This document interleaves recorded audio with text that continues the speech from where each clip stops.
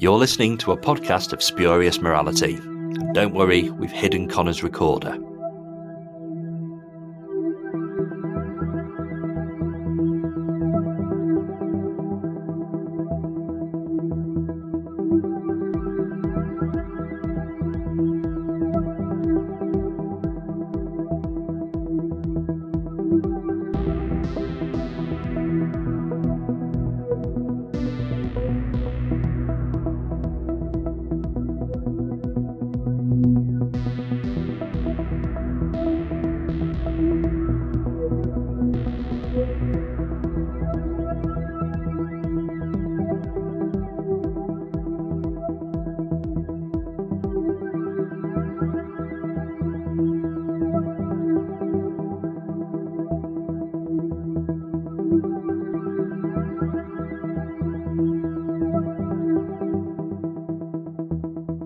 Hello and welcome to a podcast of spurious morality.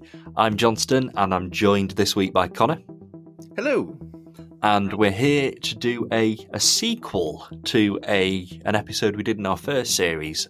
We discussed the early adventures featuring the first Doctor, and we're now going to discuss early adventures featuring the second Doctor. So early adventures, I miss early adventures. I thought they were a great range. It was really good to hear sort of original cast members in 60s adventures with bits of narration, and sort of Peter Purvis and Fraser Hines were excellent versions of their Doctor. And you can't criticise William Russell's Doctor either, his first Doctor. So, I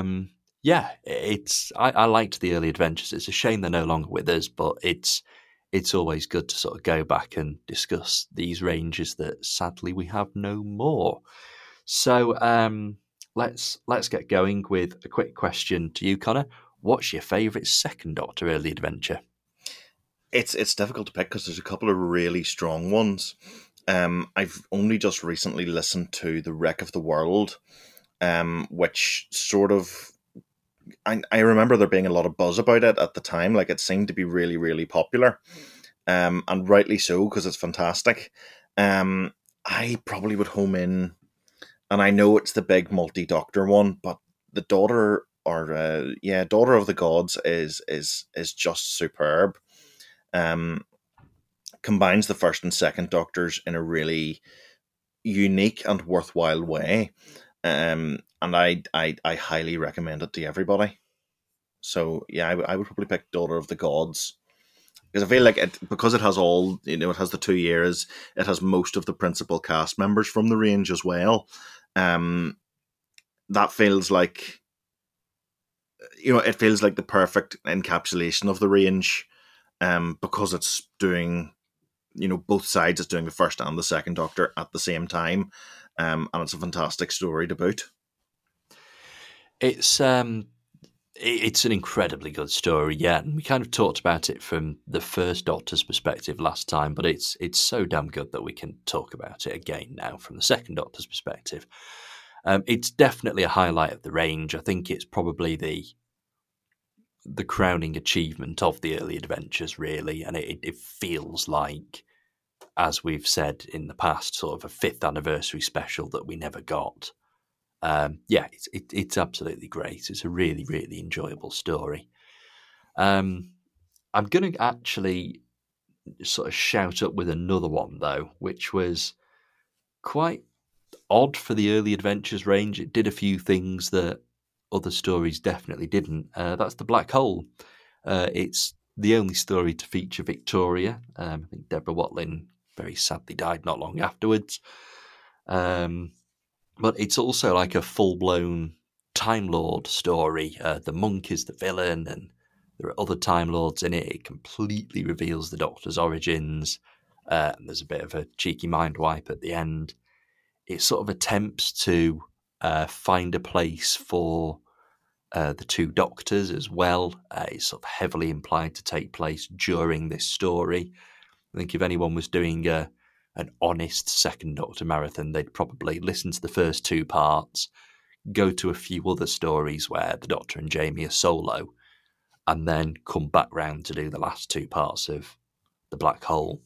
It's also notable for having a narrator that's not among the cast. It's narrated by David Warner, who just seemed to sort of be randomly thrown in there. I quite like it. And as it's the first story that we're down to discuss today, let's go straight to it.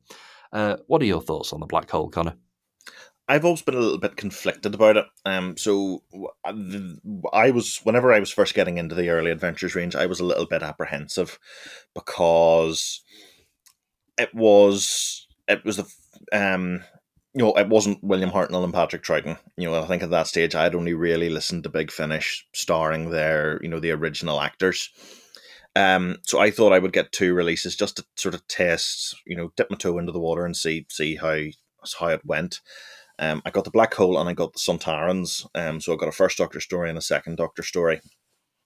The Black Hole, the other reason for getting it was I hadn't really done any stories with the meddling monk in any medium. And they announced that he was going to be in Doom Coalition, the last box set. And I thought, I'd like to know who he is going into that. So I got the Black Hole, which was Rufus Hound's first story as the monk. I really like Rufus Hound as the monk and the reveal that it builds up to in this. I think it's fair to say you probably don't see it coming because it starts off as this sort of Time Lord story. There's a new Time Lord character. Then about halfway through, you get to that cliffhanger where things, Victoria starts to work out that everything's not quite as it's been made to seem. The Doctor and Jamie have believed pretty much everything. Victoria has spotted something is slightly awry, and it's revealed then that this new Time Lord is actually the monk in disguise.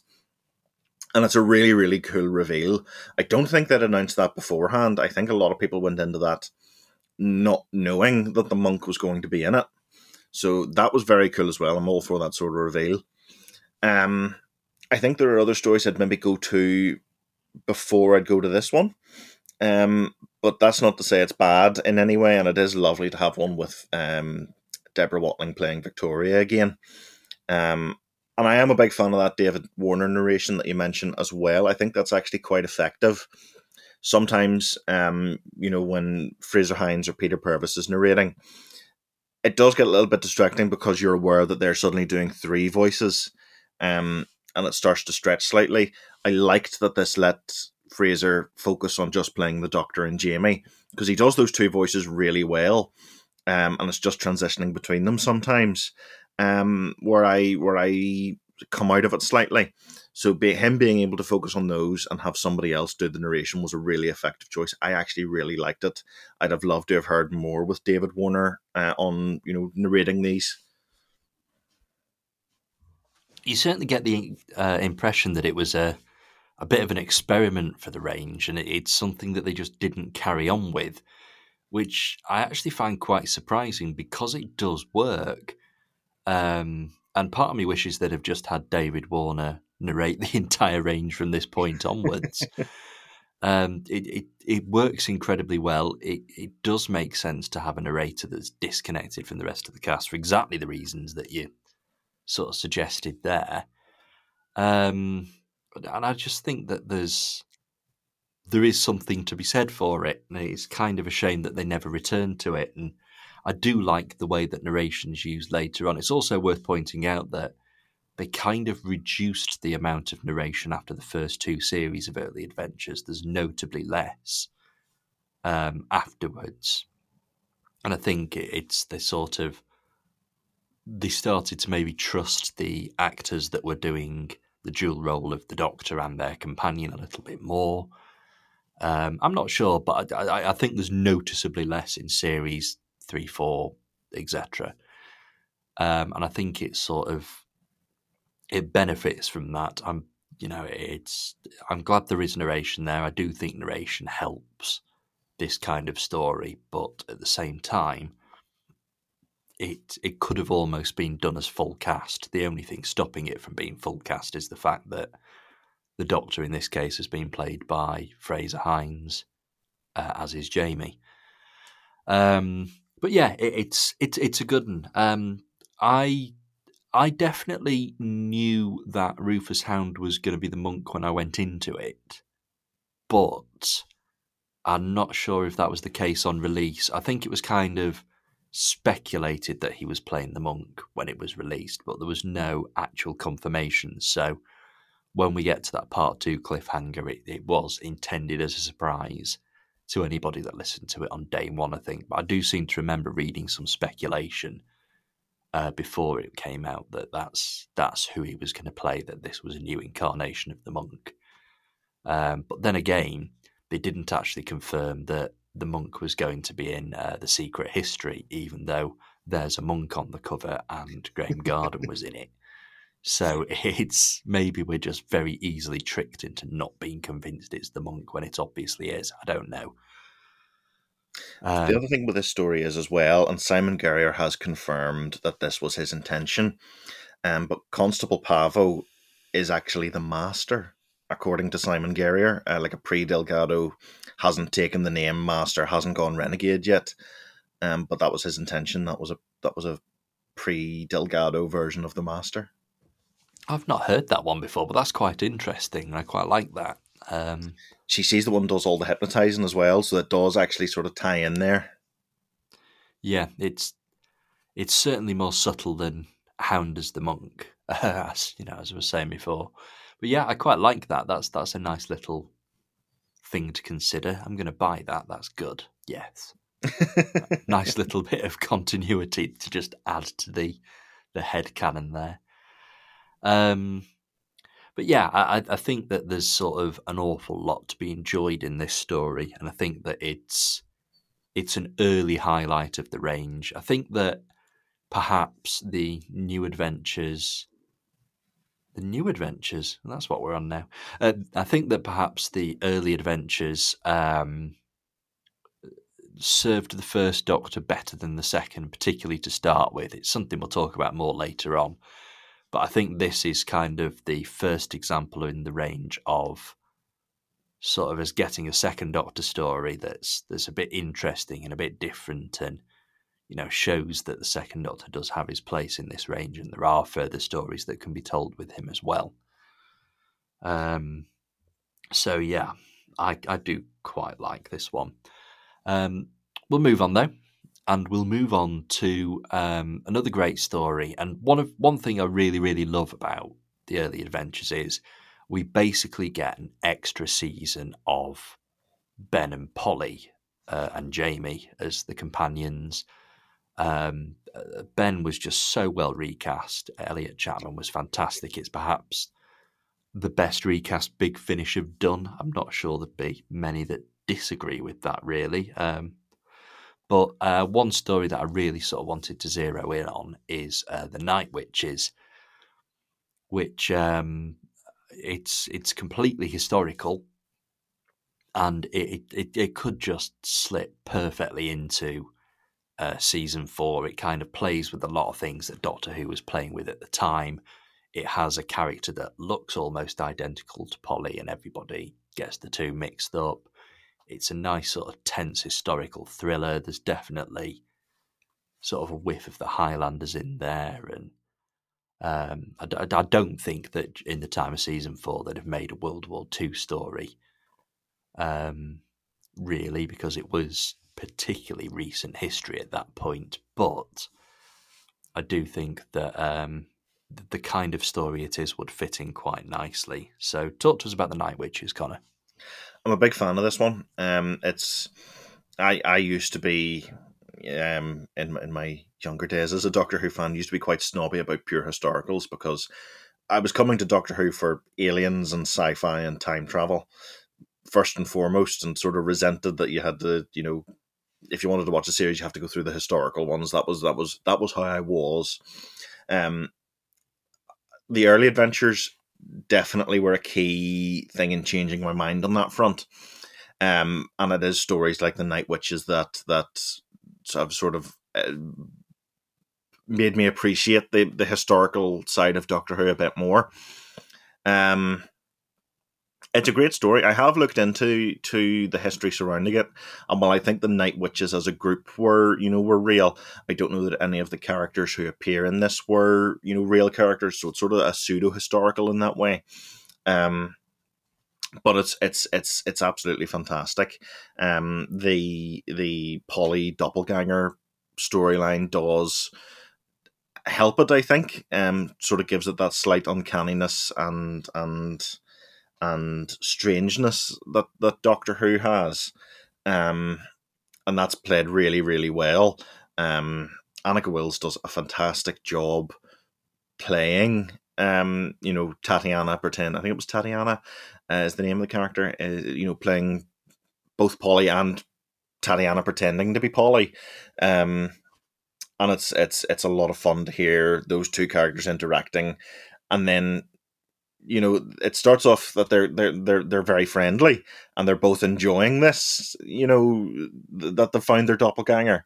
But it turns a little bit sinister then as Tatiana tries to take Polly's place and take her. That she can escape the war instead of Polly. So yes, I really really like this one. It's a different take on World War Two. When we talk about Doctor Who and World War Two, you think of the Empty Child, you think of London and the Blitz and that sort of thing. So I like that we're getting this story that from my point of view, or my perspective at least, is a little bit lesser told. It's on it's in the Russian lines. It's not the traditional Doctor Who World War Two story with the sort of the more British imagery. So that's a big plus as well.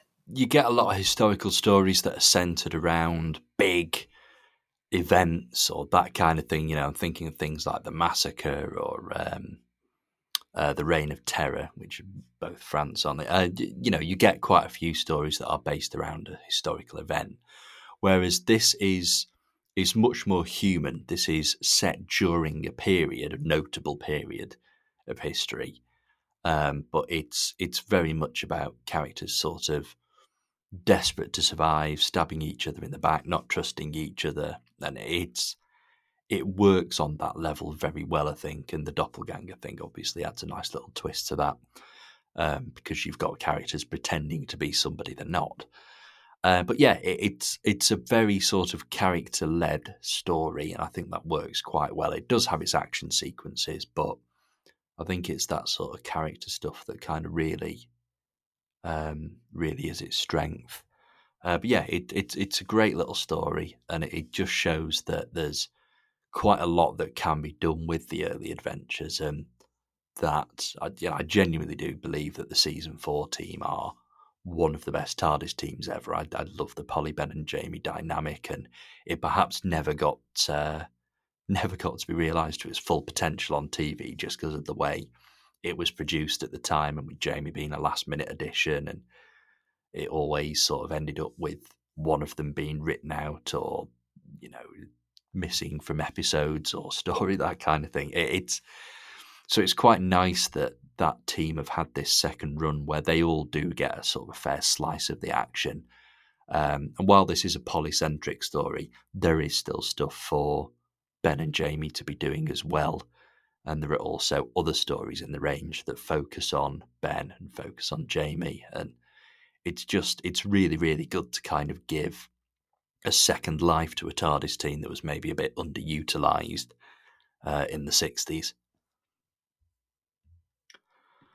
Let's move on. Let's move on to the next one, which is one of your favourites, I believe, Connor, The Wreck of the World. So talk to us about that. Yes, this was, as I said earlier, I remember there being a great deal of excitement about this one coming out. It's absolutely superb. It doesn't, I think, part of the reason I think this one's so good is that it is one of the few early adventures that doesn't try to be a 60s story. It feels a little bit harder, a little bit more modern. And I think it's great to hear the Second Doctor and his companions in that sort of story. I really like that Zoe gets to meet someone who's like herself. in the sense of the different enhancements and whatnot that have been done to them. Um, that's a great, she and 20 start off very, very sort of almost antagonistic towards each other, but they grow over the course of the story to be really, really firm friends. And you get the impression that there could have been more if their time hadn't been so limited together here. That's fantastic. That works really, really well. Um, the different guest characters here are all very, very well drawn, very well defined. Um, it's a testament to it that you can remember them all very distinctly. Um, the professor and Professor Blavatsky in particular, I like that she sort of homes in on the Doctor, realizes that he's a time traveler, and uses her or seems to try and get answers out of him about history and future history, because that's her occupation, that's her interest. But she ultimately then is revealed as the main villain, and it's a really, really great performance. It's really creepy. Um, to hear her commanding the sleepers, and invoking the Corvus's name to do so. I really like that. It's a great performance. Um, and the world as well. So the world is the ship in this story. Um, it feels massive, like in the description, in the narration, and in the sound engineering. Like, it feels like an absolutely gargantuan ship, and Doctor Who doesn't often do that sort of scale, or it feels like it doesn't do that sort of scale where you have this. It is a world ship. It is absolutely gargantuan, and it's not your typical space liner or space cruiser or whatever you want to call it. So I like that this story does something a little bit different. It does something, it sort of breaks out of the bounds of what could have been realized on screen in 1960, whatever, and just goes for this modern, or what feels like a more modern science fiction story, um, but still has that Doctor Who heart to it. So I really, really enjoy this one. It's interesting you should say that it's quite unlike a 60s story in some ways, because actually I think it really is. I think it fits the era really well. It's the sort of thing I can believe them doing in sort of season 6. I think season 6 specifically as well. It definitely plays with some big concepts, some concepts that would have been really, really ambitious to try and realise in the late 60s, but it's sort of, in some ways it's comparable to the Ark, in some ways it's comparable to, I guess, even the Space Pirates in places. But it is its own thing, and it is this range again doing something a bit different. And it's nice that there is that balance between the early adventures doing something nice and traditional, and the early adventures doing something that you wouldn't have normally got in the 60s. It's very easy to go to 60s Who and do, right, let's do a historical, let's do 60s style sci-fi, bit pulpy, Flash Gordon-y, whatever. But this does sort of just operate on a slightly more complex level than any of that.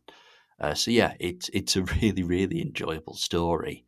And it's good to see Zoe in this range as well, because there aren't a lot of stories with Zoe in the early adventures, and I do quite like Zoe as a companion. I like the season 6 team. And obviously, really, the range kind of, it focused more on season 4 set stuff than season 6 set stuff. So when we do get a Zoe story, it is always quite nice, of course. And it's a good one. Should we move on to the Home Guard? Yes, let's. Let's do the Home Guard. So this one there's a lot going on in this one. Obviously, it's one of those stories that starts off with none of the regular cast members, or none of the regular characters, I should say, knowing who they are. They're all in this scenario. And it goes on for quite a while. Like, we have stories where this starts and it's all changed by the end of the first or second episode, but this keeps it going for quite a while. It takes a long time for the characters to remember who they are and identify that the master is the threat and all that kind of thing. it's also a prequel to the War Games, which I think is quite interesting. It's actually quite a similar story in many ways. It kind of, in the last episode, goes off in a direction that maybe 60s Doctor Who couldn't or wouldn't have achieved. But yeah, it's another interesting story, and it's another interesting thing to do with this TARDIS team. I think the most interesting thing it does is when it has all of the characters kind of displaced and playing other characters, I guess. It has Jamie and Polly as the husband and wife, and obviously Ben and Polly are the ones that everybody has been sort of putting together for the last 50 years. So it's a nice little twist on that, and I think it works quite well, actually. Talk to us about the Home Guard, Connor. Yes, I really enjoy this one. It's I think one of the biggest thing it has, or one of the biggest things it has going for it, not just in the story but on the cover as well. It borrows a lot from Dad's Army, and that makes it really, really easy to visualize. There's a couple of reference points that you can sort of pull over, from having seen Dad's Army. So the church, they do use a church hall, which has a main hall, and then it has a little side office. Like, there's no point, if you've seen Dad's Army, there's no way you listen to this story and you don't visualize it with the Doctor Who cast on the Dad's Army sets. You know what I mean? Even on the cover as well, there's the little Union Jack arrows, which are pulled straight from the Dad's Army title sequence. So I quite like that there's almost a little bit of a crossover going on there, or at least paying very heavy homage to Dad's Army. So that's a big plus as well. The Doctor takes on the sort of Captain Mannering role, instructing these troops, but there's this sinister undertone to it that it's deliberately put there by the Master to try and shape the people that he has under his control here. He's manipulating them. He's trying to encourage this sort of war spirit. But you do get that sense of dread, and that atmosphere is very well developed. Is what I mean. The dread and the suspense and the feeling that this community is under attack, even though it's not actually that way in reality, as the characters discover. So yes, that's very good. It's a great story for Ben. Actually, he's centered really well here. From the first episode, it follows Ben as he comes into this community. Even though he's been sort of conditioned to accept it all as reality, and he has the sort of false memories to accompany it. He's sort of presented as the main character through the first couple of episodes, at least, and it's Ben who eventually, I think it's Ben who snaps out of the illusion first and realizes that the character is being manipulated by the Master. I quite like that it's set up with the Master and the Doctor, where the Master has sort of replaced the Doctor as the leader of this little settlement, and that's the Doctor that the suspicion is falling on from the other characters. Even though it's obvious to us as listeners what's going on. So that's a cool little sort of reversion of things, where it's the Master as the community leader trying to oust the Doctor as the traitor. The traitor or the spy, as he frames him as. So that's really, really well done. I do keep coming back to this story quite frequently, actually. I do enjoy that it's. I saw the War Games for the first time just about the start of this year. I had heard this story before. They do tie in really well together. The Master does say that he's working for a higher power in this, and that it matches up. It connects really, really, really well onto the War Games as a sort of trial run of what's going on there, and the Master sort of perfecting his technique before going for the full run of it in the War Games. So I know it's become a bit of an argument for Doctor Who fans to say, oh, the War Chief was actually the Master, etc., etc. And I used to roll my eyes and say, well, obviously, they're two different characters. You listen to this and then you watch the War Games, and there's a lot. I never like taking sides on that sort of thing, but it does tie in very well with the Master being the war chief in the war games. So that this story does, if you follow on that Big Finish is quote unquote canon, and that's the sort of thing that you go in for. It does tie up those loose ends, and it does make that connection pretty much solid, even if it doesn't say it explicitly.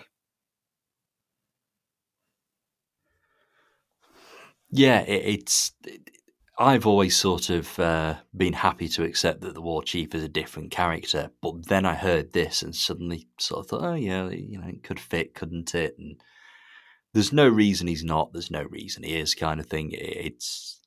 Does it get boring to name every Time Lord as the Master? It's a funny old debate, really. It's nice to sort of make that link, and it's nice to sort of think, well, the Second Doctor did have a story with the Master on TV, but It's one of those things, I think, that doesn't actually matter. Like it doesn't matter whether the Master is the war chief or vice versa. But it's something that this story does seem to hint at. yeah, I think that's definitely the direction it's going in, and that is indeed the second time the New Adventures have kind of given us a character that may well be the Master, or well, no, it's not. It's the first time, but obviously it's got us debating whether the War Chief is as well. So yeah, obviously the Master has been given quite a big influence over the Second Doctor era by the early adventures. But I'm still sort of on the fence about it. I still like to consider the War Chief as a separate character, but it's certainly, I'm not offended by the idea of him being the Master all along. But yeah, it's just interesting. It's interesting to sort of consider these things. But yeah, it's a good old story. It's my only complaint would be maybe it takes a little bit long to get going, but then again, at the same time, the conditioning is part of the story, is part of the idea, and it does give us sort of another way of looking at these characters, and it, like you say, gives Ben the chance to be the lead for a little bit, which is again the early adventures doing something that the TV series never really got to do. So yeah, it's a good old story. And now we're going to talk about the early adventure that immediately followed it. It's one that we've already agreed is brilliant. It's one that we talked about when we talked about the first Doctor, but it's Daughter of the Gods. It is a second Doctor story, really. It was released in a second Doctor series. He's the quotation marks current Doctor while it's on, that sort of thing.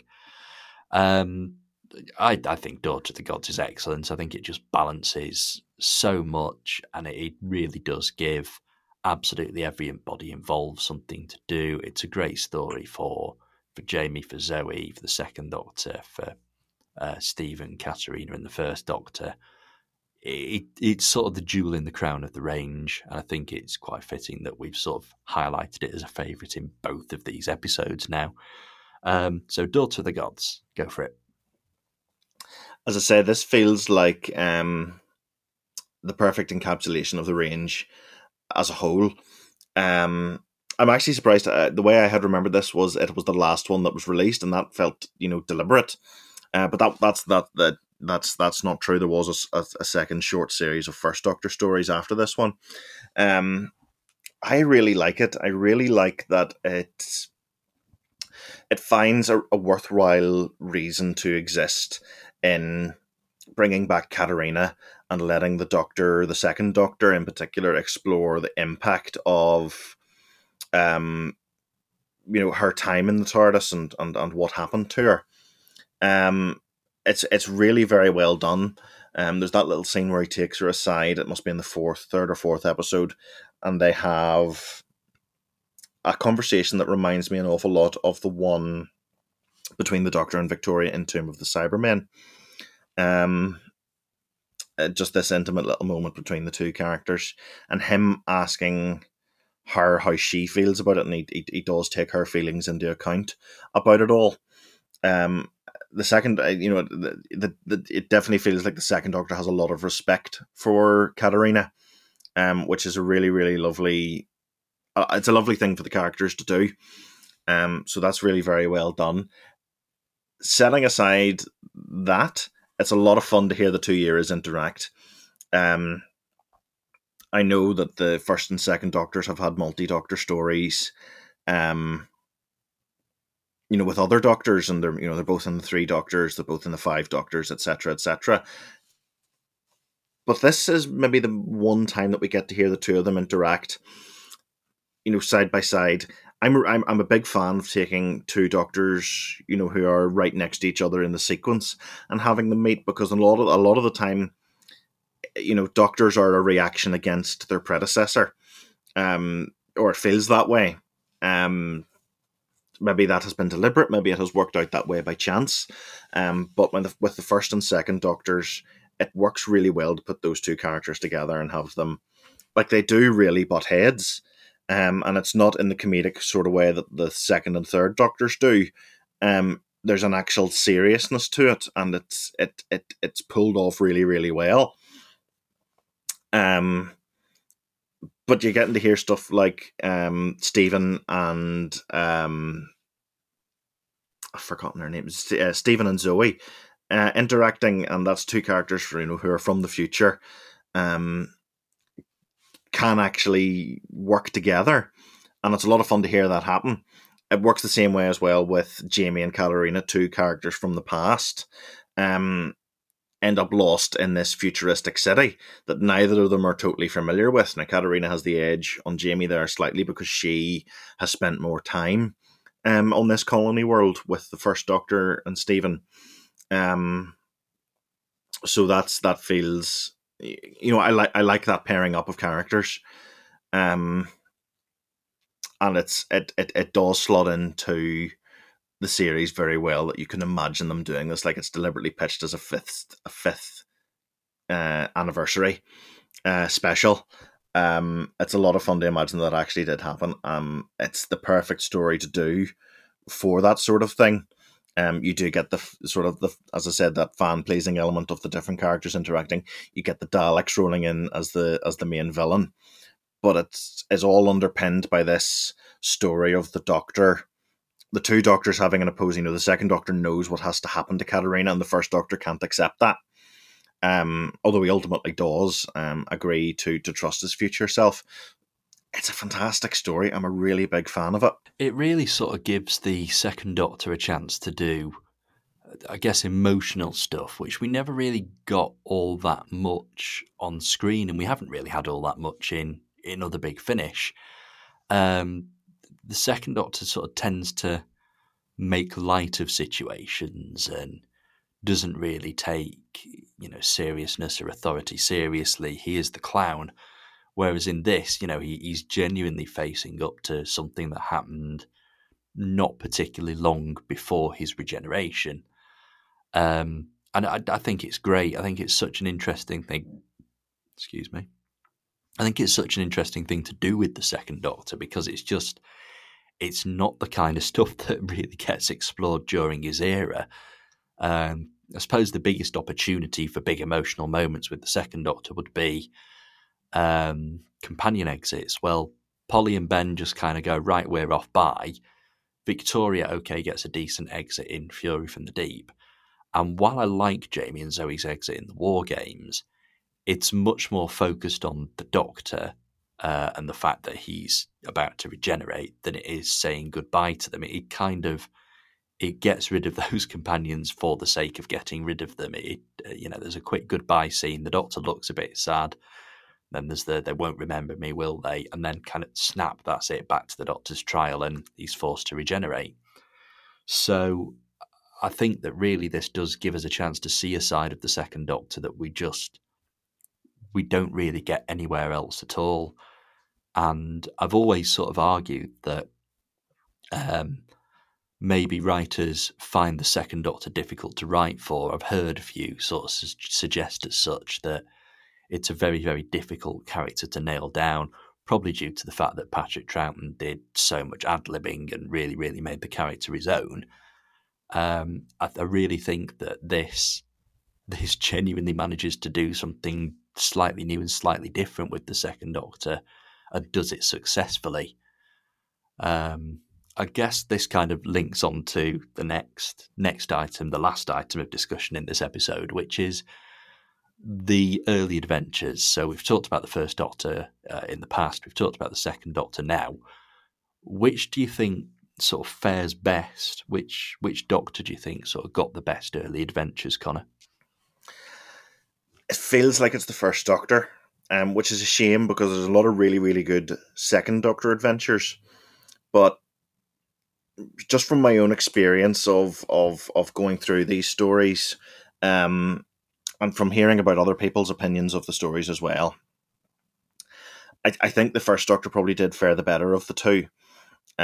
Whenever I think of the range, it's usually the First Doctor stories I think of. If I run through what I have here on the Big Finish app, it's very heavily weighted in the First Doctor's favour, which is a shame because Fraser Hines, and the other companions from that era, they do recapture their roles really, really well. And there's a lot of stories that I've put off, getting or listening to because I've heard other people say, "Oh, it's I've heard other people's opinions of them and sort of let that color my perception of them." So there's probably a lot of stories I haven't given a fair crack of the whip. When it comes to the Second Doctor and the early adventures, it's something I need to correct. And if Big Finish would like to put them on sale, I would definitely be in the market for snapping some of them up. But yeah, it does feel a shame. I do miss the range an awful lot. It's worth saying as well. As much as I have enjoyed the Second Doctor adventures, I did quite like that the style of the early adventures and having the narration and making it sound like a missing episode soundtrack. I do really enjoy Fraser Hines as the Second Doctor, and it did feel nice to recapture the era in the way that did. And the other thing with the Second Doctor adventures is we are going to get stories with Jamie, but we're not getting stories that fit into the TV series. And I know I know I've said recently on the show that it's wonderful to push. I love the stories that push forward and form their own era, and form their own story arcs. And I think the Second Doctor's adventures have done a really good job of starting that off. I do miss hearing, the Second Doctor, Jamie and Zoe, getting little adventures dropped in between their existing ones. I do miss that sort of thing as well. It would be lovely if we could have both. I mean, as I said at the start, I do think it's a shame that this range isn't there anymore, because I think it was doing something that we didn't have before. Okay, we had the Companion Chronicles; they were giving us 60s adventures, but they weren't full cast and they weren't sort of recreating, but I guess pushing forward what was done in the era slightly like this. But even though we are, we now have a fully recast First and Second Doctor, and I really do like Stephen Noonan, I really do like Michael Troughton. I think they both do excellent jobs. I think it's a bit of a shame that the original cast aren't being given really anything to do at the moment. I think of all the regular early adventures cast, the only one that's done anything at Big Finish over the last couple of years would be Maureen O'Brien appearing as not Vicky in a Ninth Doctor adventure. And it's that is kind of a shame. I'd agree with you that the First Doctor generally fares better from the early adventures. I think that it's perhaps the First Doctor era is perhaps a bit more coherent. It's a bit more easy to kind of take a style from, particularly sort of seasons 1 and 2, which were very consistent in what they were doing, really. It was almost completely historical sci-fi. It was minimalistic. It was studio bound for the most part. I think it's just a very, very easy era to kind of identify the traits of and successfully recreate with this early adventures format. Whereas the Second Doctor, there was never much consistency throughout the Second Doctor's era, whether it be production, whether it be regular characters or anything. There did seem to be a lot of chopping and changing. Admittedly, that inconsistency started in season 3, but by then we'd had 2 very, very solid First Doctor series, and that's kind of what the early adventures were picking from. There's also the fact that we got more First Doctor early adventures than Second Doctor, quite a few more actually. We got 3 series of 4 adventures for the First Doctor, whereas there were only 2 series of 4 adventures for the second. One of the Second Doctor's adventures when there were 2 releases, one of them was Daughter of the Gods, which, as we've agreed, is really just as much a First Doctor story as a Second Doctor one. And obviously there was another set of First Doctor set early adventures after that as well. So there's more First Doctor stuff to be better, for want of a better word, I guess. But I still do enjoy a lot of the Second Doctor stuff, and I did, for listening a couple of years ago, bunch all of the Polly, Ben and Jamie stuff together and listen to it as its own coherent season, and it worked really well. And you can do the same with the Jamie and Zoe stuff. There's less of it, but it still functions as its own nice little mini season towards the end of season 6 on TV. But I honestly think it was a wonderful range. I really, really do miss it. If there was one Big Finish range I could bring back, it would probably be this one. I'd struggle to think of anything else that I want more of this much. But that's one of the joys and curses of Doctor Who fandom, I guess. We get loads of great stuff, and it can't last forever. And it may be that in a few years' time, when the First and Second Doctor box set era stuff has given us more material, we'll be kind of looking back and going, oh, well, actually, maybe the full cast, the recast box set stuff's better. But for now, I do feel as though there's a bit of a gap that the early adventures used to fill. Well, that does appear to be all we have time for, but yeah, I've really enjoyed chatting about these, and I'm really glad that we did follow up our First Doctor episode from quite a bit earlier in the year. Was it February, I think we did it? So here we are 6 months later, kind of finally following up on that, and it's sort of really good to chat about these stories, and as I've made abundantly clear, I will always enjoy them and always go back to them. But for now, I will say goodbye to you, Connor. Thank you very much. And we will be back in the not too distant future for more spodcasting. Goodbye.